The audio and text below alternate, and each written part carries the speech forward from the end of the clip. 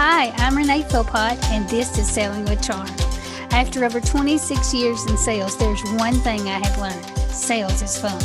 Join me as I help you simplify your sales process, and together we will reach your weekly, monthly, and yearly goals. Let's get started.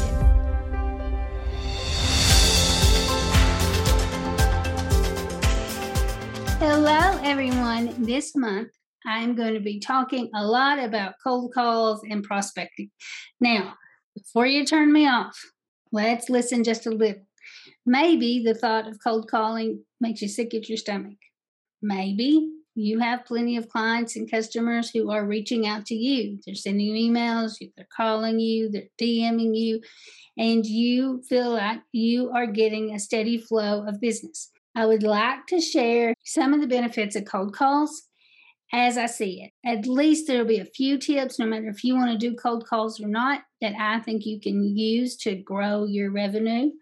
Spring is the perfect time to use cold calls and prospecting to really increase your revenue and to support growth of new business.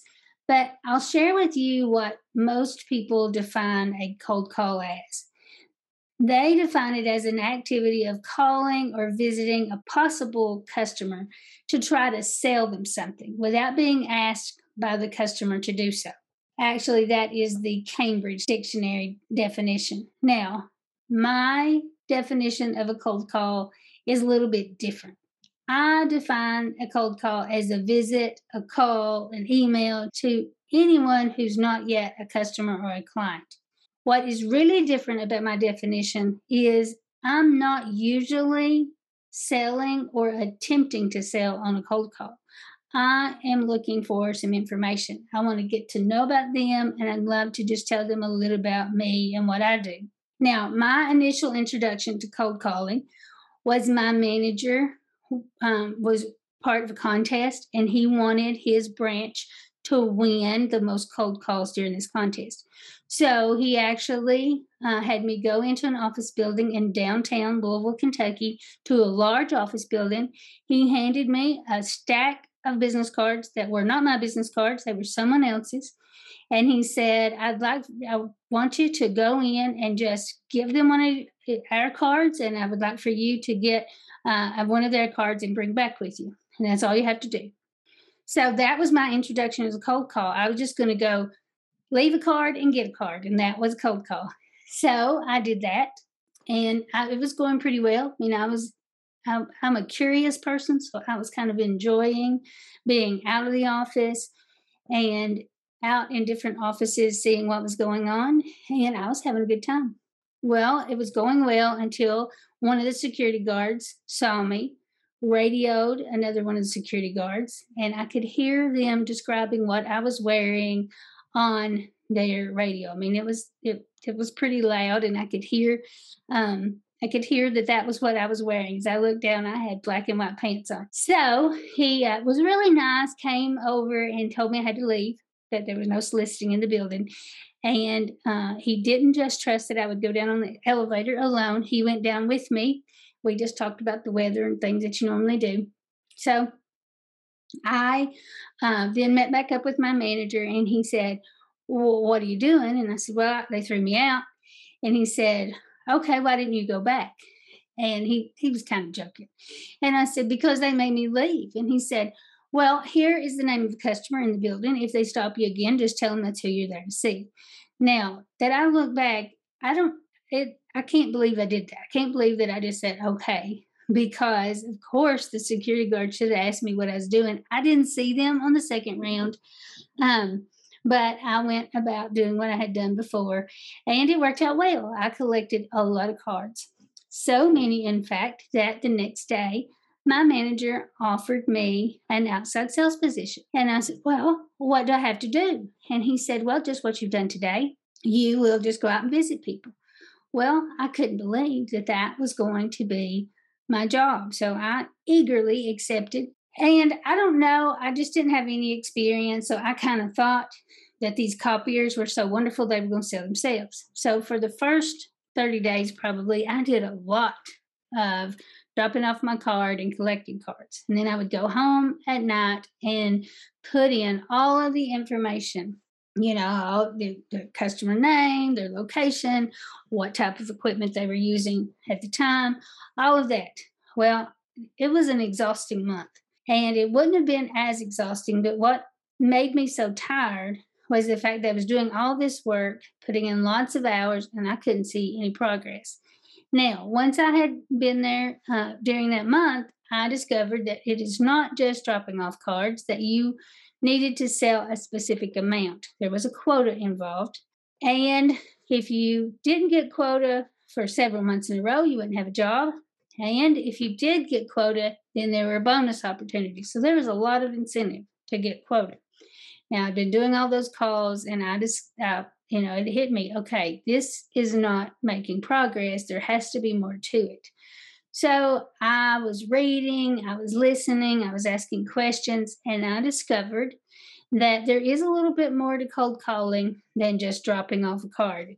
People were not running to their phones to call to buy a copier. But what I discovered during that time was that I had the opportunity on the cold call to get more information and to uncover needs. Now, uncovering needs is a whole podcast in its own, and we'll talk more about that. But this was the point that I realized a cold call was much more than just leaving a card. And they needed to see more than just an advertisement to say yes.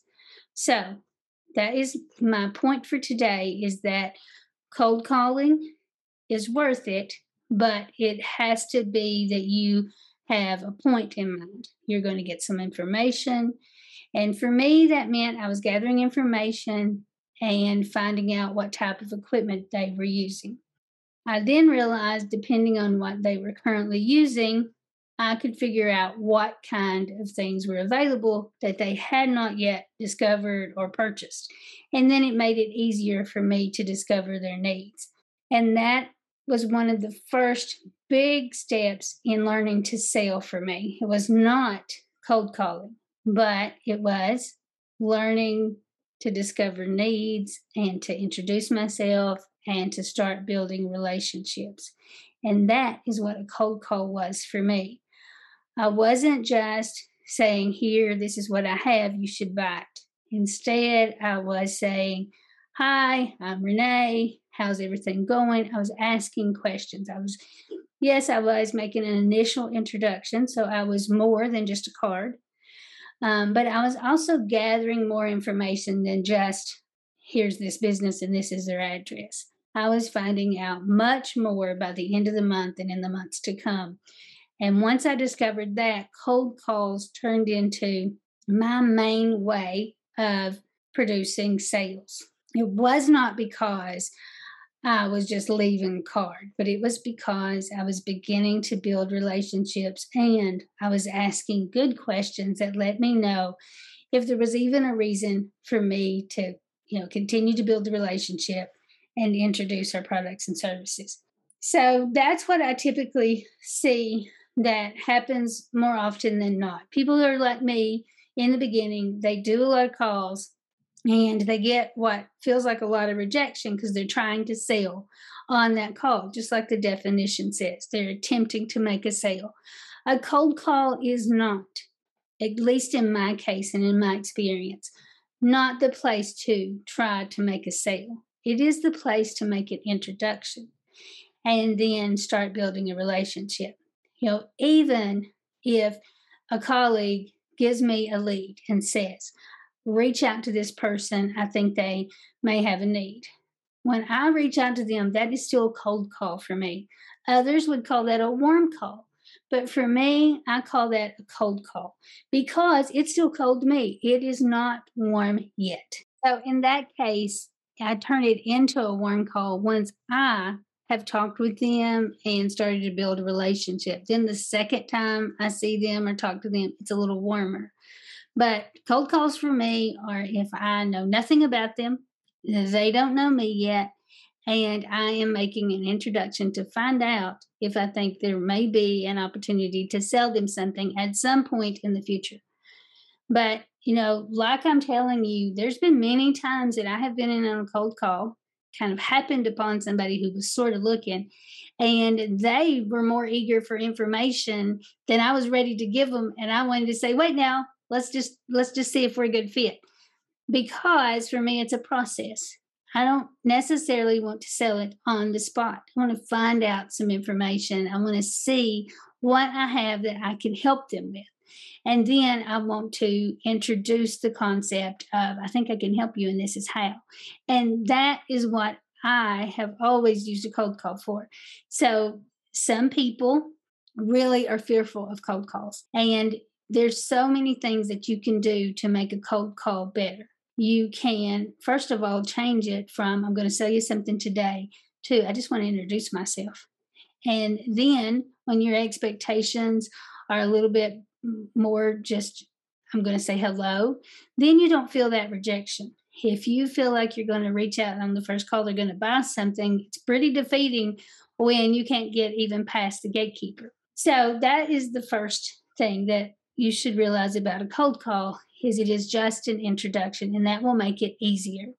The next thing that you can do to make cold calls easier is plan them for a time when you feel the best, when you can make it really joyful. For me, I love the springtime. I love being outside. It's just starting to warm up, and I want every opportunity to be able to get out in the sun and be out and about. So I pick times that it's sunny, and I decide where I'm going to go, and I pick lunch at a place that I love.